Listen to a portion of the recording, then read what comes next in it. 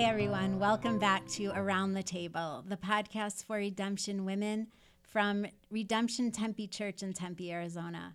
My name's Dina Rogers, and we're so glad to be back at the table. We took a little bit of a break this summer, but I'm here with a couple of my friends. So Lori, welcome back to the table. Thanks. Good to be back. How's your summer going? Good. Busy, but I'm staying in the pool like I wanted to. So Yeah. And you got to the beach, right? I got to the beach, so that's all that matters. Yeah, Summer so can be we're done all now. good. Yeah. But we have another guest here with us today, Holly Pendleton. So not to be confused with Holly Butler or Holly Stewart or any of the other Hollies that seem to have gathered at Redemption Tempe. Holly, can you tell us a little bit about yourself? Well, hi. It's great to be here, and I'm excited to be one of the Hollies around the church these days. It's great to be here with you. Yeah, great. Thanks for joining us. Yeah, for sure. Holly, tell us a little bit about what you do in life and in Redemption Women. Great. In life, I have a couple of hats that I wear, but I work primarily in a consulting firm, and I'm a leader of a service line within the consulting firm, primarily working with organizational leaders as they transform their organization. I do a lot of work with the people side of change in organizations, as well as executive coaching. It's probably the best way to describe what I do. And with the Redemption Tempe Women, I have been involved really right from the beginning. I was pleased to get to know Dina in particular and Caitlin the year that we read the Bible together. We did the True Story Project was the year that I started. In fact, my first day at this church was the Sunday before the True Story Project kicked off. I didn't get to make it to many of the Wednesday night meetups, but I came to a couple, and that's where Dina and Caitlin and I had a chance to meet. And I was fairly new here. I've only been here now a little bit over 5 years in the Phoenix area, and no community. My work is virtual or at my client sites, which are primarily not in Arizona. And so I work out of my home, and I didn't have really a big source of community, and that's what I was excited about creating as part of launching Redemption Women. Yeah. I think maybe the first place we were introduced to each other was on the Facebook page for the True Story Project. Yes, I think and so. I always loved sort of checking in there because you just had lots of great questions, and you're interested in the way I think Scripture directs us in actual life. And then you started one of our very first open ID groups. I did. It was a great opportunity to say, when is it going to work for me to meet with people and where? And I started an ID group on Sunday nights because I thought it was the best chance that I would be in town. And over near where I live in the Ahwatukee area, and we literally met at a hotel lobby. We still do during our seasons. There are 10 of us in this group, and we closed it down after, I guess, the first season that we had the ID groups in the women's ministry. We really have been together ever since then. So, yeah. And 2 when years. you say closed it down, you don't mean you don't meet. You just are very Closed. connected. Yeah, a and set group. You're Set a set group. Mm-hmm. So Yeah. very cool. Yeah. Well, we are so excited about the fall. We're going to kick off with the book of Hebrews in September.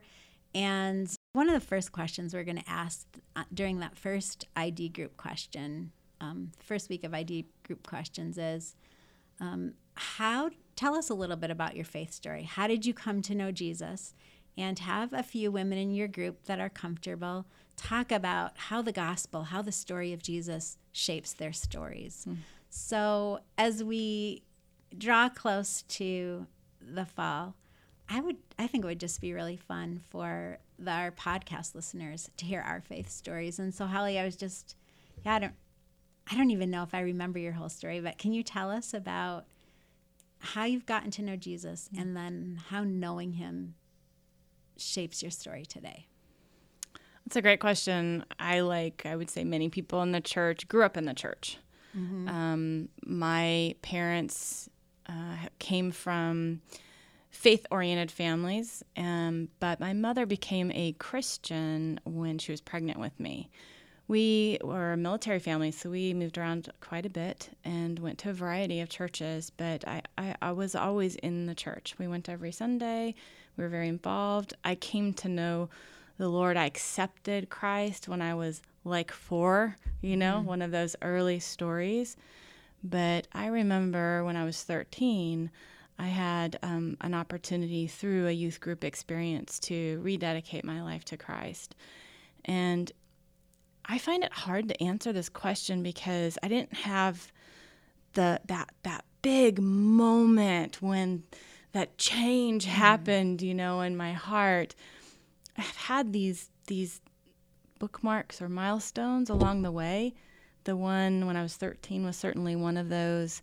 I had milestone experiences when I had a chance to be part of some missions that I was involved in, and then through some truly difficult things in my own life as an adult have further shaped my faith along the way. Mm-hmm. I think that's great. I think, sometimes there's these storybook expressions of faith. Mm-hmm. I remember as a little girl thinking, I wish my story was better. Right. I wish it was more dramatic. And then I remember sometime in high school thinking, the story that he's written in my life is still a good story. Mm-hmm. And the people that have taught me about him and the experiences that I've had that have helped me know him more fully, it's still a good story and it's still worth telling. Well, So I think that's what, as most parents I know, are praying that our kids don't have to have some really interesting, dramatic conversion story. We would all prefer that it was kind of like, it just kind of happened, you know? Mm-hmm. Oh, yeah, I know. But I think when you're young and you hear the really cool stories, you want one of those. Yeah. You do. And there was one of those milestones or bookmarks that I had in my adult life was really a crisis of faith. And what's funny about it, it was caused by the Da Vinci Code, the book. Oh, no. Oh, gosh, yeah. And why? Because I was reading the story and I could not respond to the concepts that were being introduced through a fictional tale. So it was a point of time in my young 30s when I got to say, what do I actually know in my heart? What do I actually believe compared to what have I been taught or told? The thing that was really anchoring in the midst of all of that, even though I referred to it as a crisis of faith, it really wasn't a crisis of faith. It was a crisis of what is true and what is not. Mm-hmm. From a faith perspective, I knew that the experiences that I had had with God were real, and no one could take those away, regardless of what I thought was true or not true. And love. Like, these were two anchoring things that really kept me grounded in the midst of asking a whole lot of questions about everything I thought I knew or believed. And it was really a rebuilding of my faith from that place forward. Yeah.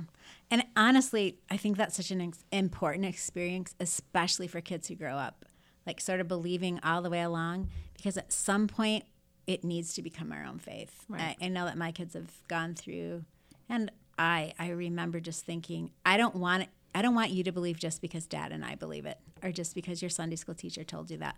I want you to own it. In some way, sometimes the best way to own it is to have those questions and then come back around. And of course, my prayer is always, Jesus, at the end of their questioning, at the end of their journey, you be there. But yeah, I think it solidifies your faith. I think I just heard that Tom Hanks played a role in Holly's faith journey. Absolutely. He should in everyone's. Okay, so knowing all of that, Holly, and seeing you grow in your faith and mature in your faith, how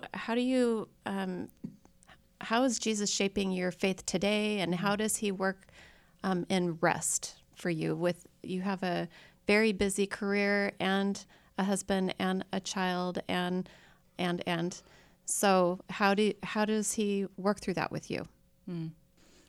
It's hard not to talk about the Enneagram when we talk about this. I'm just going to put it in there, and Dina's laughing because this has been a really powerful tool.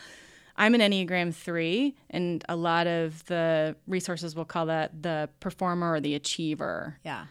And what does that mean? It means that I can draw on a lot of the other characteristics of the other types for whatever's needed in the moment to achieve. So basically, if someone is saying, Holly is a rock star, then I'm really happy, and that's what I want to hear. Corporate America in U.S., really loves threes and eats them up and spits them out. I have a lot of responsibilities. I'm responsible for acquiring new business. I'm responsible for being involved in recruiting our people and making hiring decisions. I manage multiple client accounts and project teams, and then I do work on multiple projects. Yeah, you had to take some time away just to regroup. I did. So a year ago, I call it my "He maketh me lay down" period. From Psalm 23. From Psalm 23, that's exactly what happened. And I was sharing my journals from that time and reflecting and looking back at it to get to a place of where my body was so affected by what had been going on that it was both physical and mindset. I got to a place where I was not able to work anymore and I had to stop. So what happened? How did Jesus find you there? Well, he took me there, I would say. Yeah. There was a lot of time on my knees leading up to that moment. There wasn't the aha, oh, I'm back at my faith now that I've been taken out. That was definitely part of the story all along. But what had been off really was my mindset about work. And I describe it as I had an inappropriate relationship with my work. And so to be taken down and laid down and held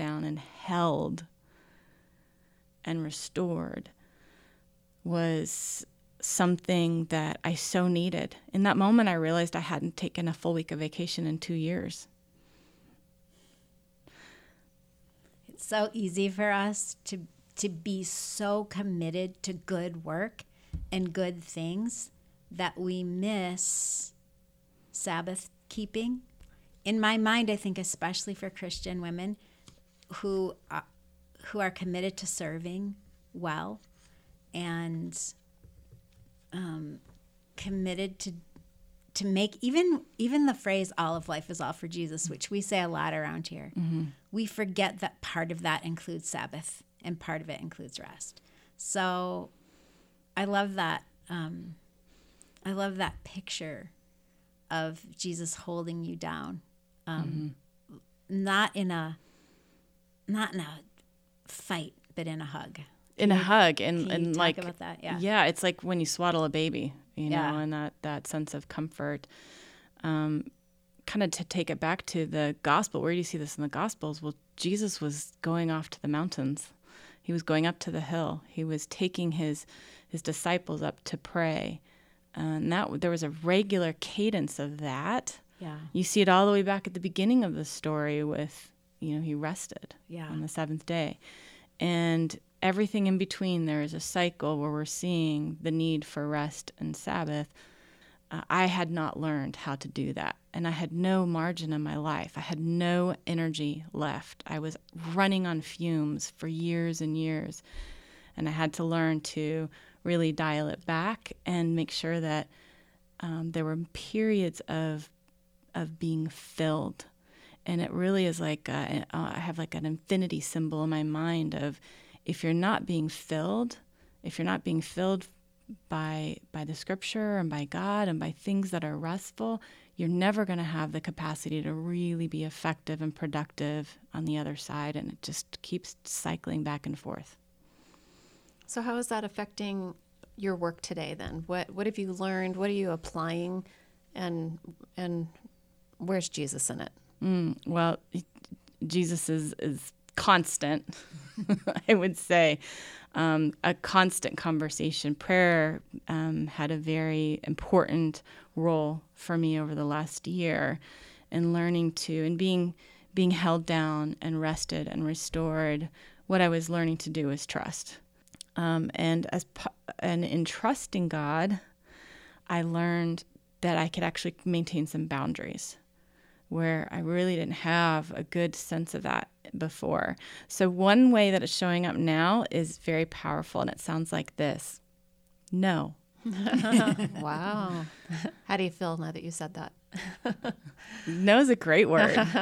And I'm a yes and kind of girl. So to say no, and to say no not ugly and not angrily, but no, or alternatively, here's another approach. There's different ways to say no, but learning in the experimentation over the last year, it was things like, if I don't do this, what's really going to happen? What's going to happen? And letting go and allowing space to, like I said, experimenting and seeing that the world did not fall apart when I maintained some boundaries and I took care to make sure I was being filled as much as I was exerting. And it brought me to where I am now. And wow, that's such a great picture. I love the infinity symbol, because how can we give if we're depleted? And I think it's so easy to think that self-care is being selfish when it's really not. We look at Jesus and the time that he got up early to pray and be with his Father. And at the end of the day, he was actually done with his work. And how often do we even say that we're done with our work? It's not just okay. It's following the example of Jesus to be filled up with God and who he is, and take in creation and be rested and function as rested, filled up servants, not depleted ones. I think what everybody just kind of heard was a ID group discussion. So if you're not, haven't been in an ID group or intentional discipleship group, this was a plug, kind of, to be in one, because it's a chance to get to know people as we just pour over scripture together and apply it and learn how to make that part of our everyday lives and encourage each other. So coming up in September, we have our Gather launch on September 18th. There's going to be a lot of information out about that. But before we close today, Holly has written a poem that as she was going through her circumstances last year, and she's offered to share that with us. So Holly, if you'd close us out with that, I'd appreciate it. I would love to. It's amazing to me how when we are in a state of restoration, physically, emotionally, mentally, that this is where the creative nature within us really has space to be present. And our God is a creator, and we are all creative beings. And it was really a great experience to have God speak to me through words like this in that time of rest. And it's called Be Still. Be still, seek me, I am here. Be still, in the quiet is where you hear me. Be still, here you enter, into my kingdom come. Be still, lie down in this green pasture. Be still, find refreshment in the still waters. Be still, see my beautiful creatures surrounding you. Be still, so I can wrap my arms around you. Be still and believe and receive like a watered garden. Be still, stopping quietly and letting go completely. Be still and let life's current pass right by. Be still, see my handiwork all around you. Be still, find rest here. I have the day before you. Be still. Notice the seeds in you, peace, joy, and love. Be still. This is who I am. Enter my presence. Be still. I am here, loving you and giving you love. Be still. Stop doing so you can see and know me. Be still. Know that you are loved. And here I give you sleep. For it is in the noticing, seeing, and hearing, in the feeling and in the knowing, being in my presence, rested, seated at my right hand and nourished, that you will be filled with peace, joy, and love, and know that I am God. Thank you. That was great. I love how Scripture, it's so obvious that you were immersed in Scripture and God led you to those words. That's who we are, Redemption Women. We gather around tables, we immerse ourselves in Scripture, and we disciple one another towards Jesus. So thanks for sharing with us today, Holly. We'll be back next time, and we look forward to being with you then.